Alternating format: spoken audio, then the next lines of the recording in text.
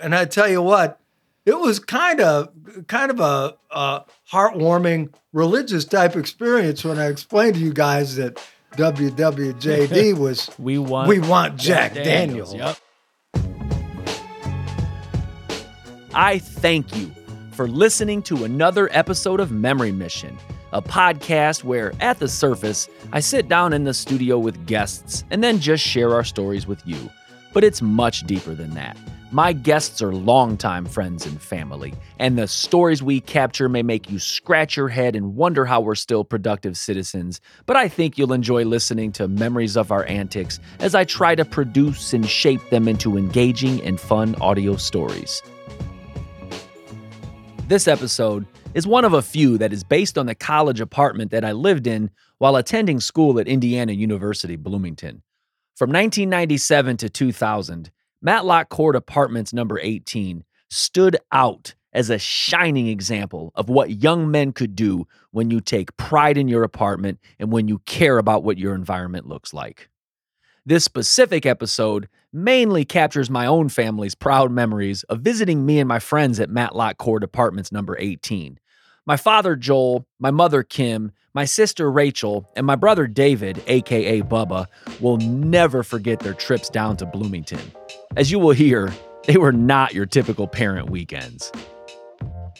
When I sit back and reflect on this era, I have to put ages into perspective. My brother, David, a.k.a. Bubba, is 8 years younger than me. So when I was a 20-year-old junior, he was a 12-year-old 7th grader. More perspective. I am 43 years old now, and my parents were right around that age during these times.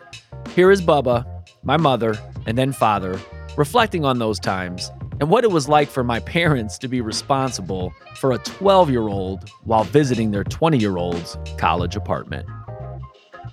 You rode down to Matlock 18 in a 1992 Plymouth Voyager minivan 4 hours south, okay, from Bloomington to South Bend to visit your big brother in college, and I was 20, 21-ish, so you were 12 or 13-ish.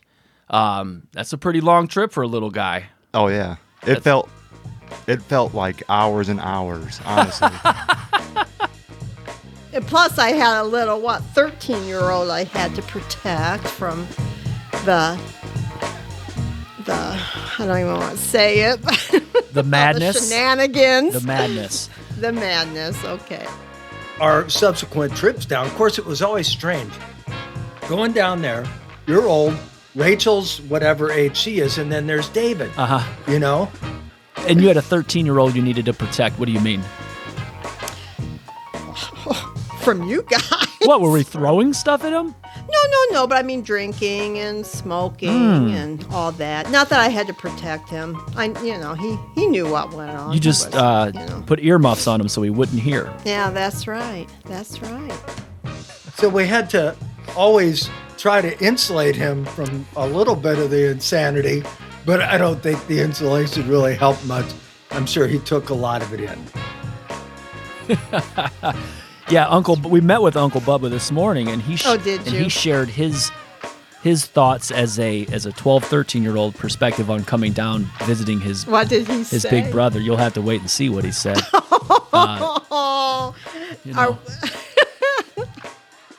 What was running through your head when you were just sitting back, hanging out, inhaling secondhand Black and Mild smoke? Carmen Electra staring down at you from the wall on a poster. What was going through your head as a 12-year-old? I wish I was older to be able to enjoy, I've always thought that weekend trips are just crazy because we're at work Friday, we zip out of town Friday evening, we spend Friday evening, and then we only have one full day, really, Saturday. And then we stay the night Saturday, then we zip back Sunday, and Monday we're right back to reality. I mean, the turnaround is ridiculous. When thinking of my parents' trips down to Bloomington and then zipping right back and joining reality again on Monday, I couldn't help but ask them what they told their coworkers and their classmates happened during their weekends at Matlock 18. When I think of a young middle school Bubba walking into class the Monday after staying the weekend at Matlock 18, I can pretty much guarantee there are no other children in the school system that had the exact same experience that Bubba did that weekend. Here he is.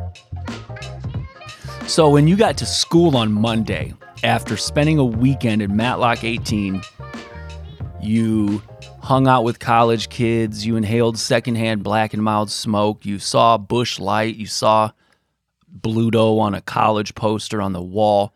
When you got back on a Monday, what'd you tell your little 12-year-old friends in school you did all weekend at Matlock? Honestly, I don't remember. I know. You know, I mean, I know. I hung out with my older brother at college and his roommates kicking stereos. Oh, man. I asked Rachel about being that age, a senior in high school, and her thoughts about visiting her brother and her brother's friends in their palace.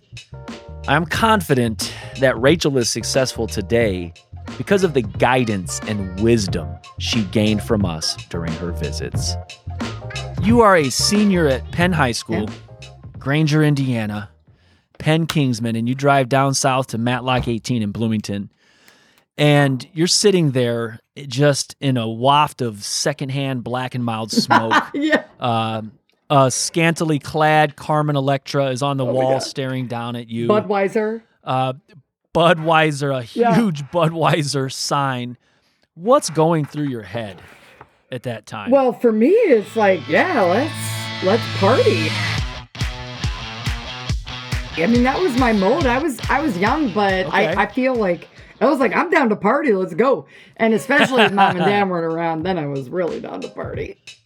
I asked my mother and father the same question about what they told their co-workers on Monday after staying the weekend in 1998's version of Animal House. First is my father Joel, and then my mother Kim. So you drove down 4 hours in a wonderful 92 minivan with the door that might have fell off. You hung out with some 18, 19, 20-year-olds for a weekend. You jump in the car on Sunday. You drive back. What do you tell your coworkers you did all weekend at Matlock 18 on Monday? Well, I could be perfectly honest with them because they were no straight-laced folks either. So anything I told them, I could tell them everything. Yeah. I mean, I'm sure that I told Bob Baker plenty of stories, and I know he would have gotten a kick out of them. There's absolutely no doubt. I'm sure. What do you tell your coworkers on Monday about your visit to Matlock 18? Well, I worked with my two coworkers at the time, had teenagers. Cindy, of course, had two boys. They weren't there yet, but they soon would be there. And just, I don't know, just tell me we had a good time. Okay. Here is Rachel summarizing what the visits meant to her. Even though she mentioned that she hated my guts, please know that she was always the instigator. As much as when we were younger, we fought and it was, I hated your guts. And in fact, I have my COVID vaccine right now and my arm is so sore. And I keep telling Dave, it's like when Matt used to just punch me in the arm over and over again. But I loved being with you. I loved being with your friends. Right. And all the guys I loved them. They were like family to me and I wanted to be around. So I loved when any opportunity to come and visit. My family proudly owned 2 different Plymouth Voyager minivans when I was growing up. The first one had been laid to rest with 236,000 proud miles. And by the time I was at IU, the second minivan was quickly approaching its day in the junkyard as well. A story that my family will never let Eppert live down took place on the day of my commencement, a freezing cold December day in Bloomington. He opened the sliding door and it flew off. He felt awful and he kept apologizing and apologizing. But my family knew it was just one of many things that could fly off of the minivan at any given time. Here's my family describing that day that they'll never let Eppert live down. And then, the culmination of your time there, was winter, freezing cold, like beyond it's like today where it's 10 degrees and the wind chill is negative 15. It was one of the coldest days in Bloomington history. The time was at your graduation. Yeah. Where for the first time in years, Bloomington had a snowstorm and it was colder than hell. Very, very. It was South Bend cold in Bloomington. We get Eppert, who had maybe just had knee surgery. I mean, you know Eppert, he's just always having surgeries. There we were in the mini. Yep. You know, you, me, Rachel, Mom, Bubba, Matt Eppert. Matt Eppert with a cast on his leg because he had that knee surgery. Yep, you're right. You were already at the arena or whatever. And Mom, it was Assembly Hall. Okay. It was where they played big time Assembly Hall. It's your graduation from college. Right. So Bubba is a young lad, myself, Mom and Dad, and then Eppert, because he's such a good friend. Of course, he wanted to be at your graduation with crutches. Right. So we go to pick him up, and in our family, we know that our minivans, we use them until they are at the breaking point of anything. But until they're coughing, last breath. And we were, and I don't know if it was at Matlock or somewhere else where we stopped, and oops. He didn't realize that when you open the sliding door, it falls off. So Matt, oh my God, Matt opens the door, it falls off. It's hanging by that one piece on top. Yep. You go, oh, Mr. Emery, I'm so sorry. Oh, Mr. Emery, I'm so sorry. So the minivan door would slide off if you opened it too far. But we forgot to tell him because we just know you only open it about a foot. Well, we forgot to tell him, and he opens the door, and it literally flies off of the actual minivan. And Eppert is, of course, devastated, feels so bad. He's apologizing because he can't really help because he's on crutches. And it is 10 degrees out. It's so cold. Your nose is freezing. Oh my God. So I break out the sliding door repair kit, which is in the back. We remove the tail light. We remove the screws to take off the side panel, to put the slider back on, pop it back in, colder than hell. And probably 5 minutes, we're on the road again. So Dad, gets in it. We have a rope that literally holds the door on, and we get in it. Yep. We finally make our way to your graduation, which was wonderful. But that story, I always think of Bloomington also. Felt awful. Oh, Mr. Emery. He felt awful. And we played it up. We're like, oh, dude, you just broke it. It's the coldest day of the year, man. Oh, my God. We had Eppert scared shitless. The day of... No, because I think it was dark out, and I felt so bad for him because he felt so bad. Of course, we're cracking up because we're so used to it. The door flew off the minivan. Yes. I'm so sorry. That was a highlight. I'm so sorry. I know. I felt so bad for him. On the proudest day of their life, their eldest son, Matthew, was graduating from college. It was a rare freezing cold day in Bloomington, Indiana. And one of my best friends, Matt Eppert, he joined us to go into my commencement. And he had just had surgery. He had a cast on or a knee brace on. And you destroyed the sliding door on their 92 Plymouth Voyager. How bad do you feel about that? At the time, Matt, and what a brutal ass cold day that was. It was cold. I remember being in your a hotel room. Probably, yeah. Your poor dad. I threw that damn door straight off the track. And I felt like a idiot. I was probably really hungover from whatever the hell we got into the night before. Whatever trash we found. So that damn van door, I'll never live that down. Coldest day on the record in Bloomington, Indiana on your graduation day. We were all acting like it was the first time it had ever happened. Dude, he had a sliding door repair kit in the damn van. So at first they were like, "Oh no. Whoa, no." And then he put it back on. Oh, that's hilarious, dude. Your dad is a man of kits too, he sure is. He's got a kit for everything. Yes, Joel is definitely a man of kits. He's also a man that needed a little lesson in perspective of how old he was when I was in school there. He thought he was in his 50s, but he was about a decade or so off. Here he is first, and then my mother and I talk about the same thing next. The first time I ever went to a Golden Corral was either in Martinsville or in Bloomington, one Correct. of the two. Which, by the way, they did give me the senior discount, and I was only in my 50s. But no, you were quite a bit younger than your 50s. You were my age.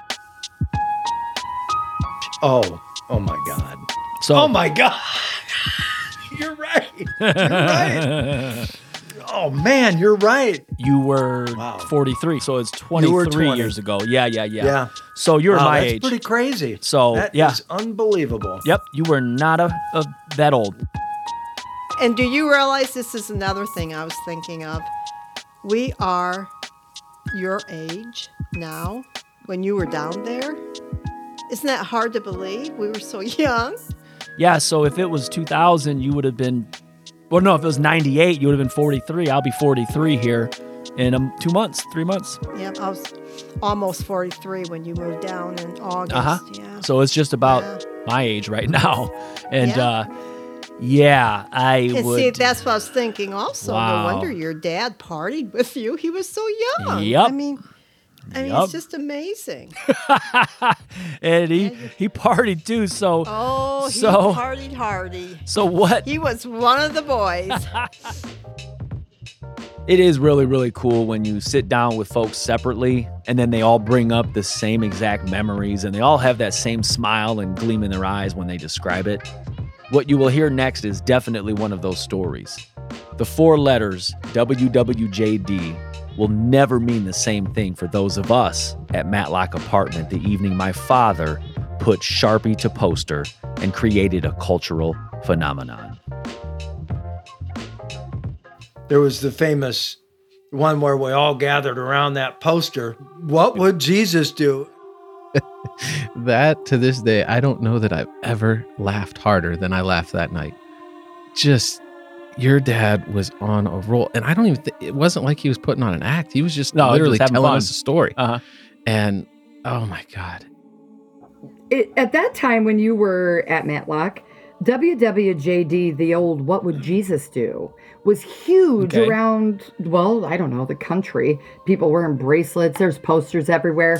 And I don't know why this effing poster made its way to Matlock, but there was a WWJD poster that made its way there. And I do remember one Saturday night, Dad and I, we went downtown, maybe to Nick's, and had a pizza, and then we went to some of the shops, and, your dad, I can't remember exactly. His, the wheels are always going, and I can't remember, was it a bracelet? What did he buy? Jack, or... Poster? We want Jack, we want Jack Daniel. WWJD poster. I have no clue. Do you even know? I don't know. So... I know exactly how it got there. Do you want to know? Dad? Your father bought it when they were out. Yeah, I bought it with the intents and purposes to just... For that. We want Jack Daniels on it. WWJD, it's, what is it normally? What would Jesus do? The big craze at the time. Yeah, so Joel bought one and wrote on it, we want Jack Daniels. Yep. Hell yes. That thing was, had the front and center right when you walk in the place. WWJD, it's what I didn't know what it was until he had brought it up, and then we figured out what it was supposed to mean. What would Jesus do?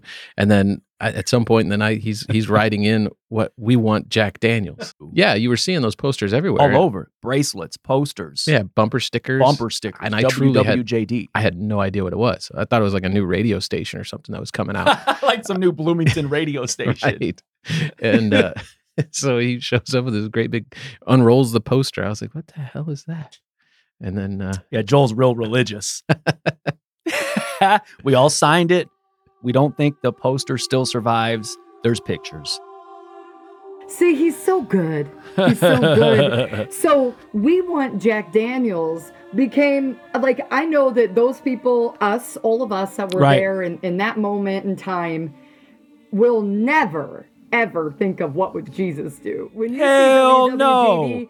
You think, you know what it is. We want Jack Daniels. You know what it is. And everybody signed that Sharpie. And I tell you what, it was kind of a heartwarming religious type experience when I explained to you guys that WWJD was we want Jack Daniels. Yep. That worked out pretty well. Thank you for listening to another episode of Memory Mission. I hope it reminded you of when your family visited you at college and when you proudly showed off your filthy, smelly apartment to your younger siblings. Or I hope it reminded you of your own We Want Jack Daniels poster that was signed proudly by family and friends. That's happened to everybody, right? I do appreciate you spending your valuable time listening. Be sure to subscribe on whatever platforms you're listening to us on. We're on Apple, Amazon, Spotify, to name a few. Please be sure to follow on Twitter @Memory Mission and on Facebook @Memory Mission. If you have any thoughts, feedback, what you love about the show, what you'd like to hear on the show, reach out. Email me, memorymission@gmail.com, or message me on Twitter or Facebook. If you can think of anyone else who would appreciate the show, please be sure to pass it along to them. Thank you once again for listening.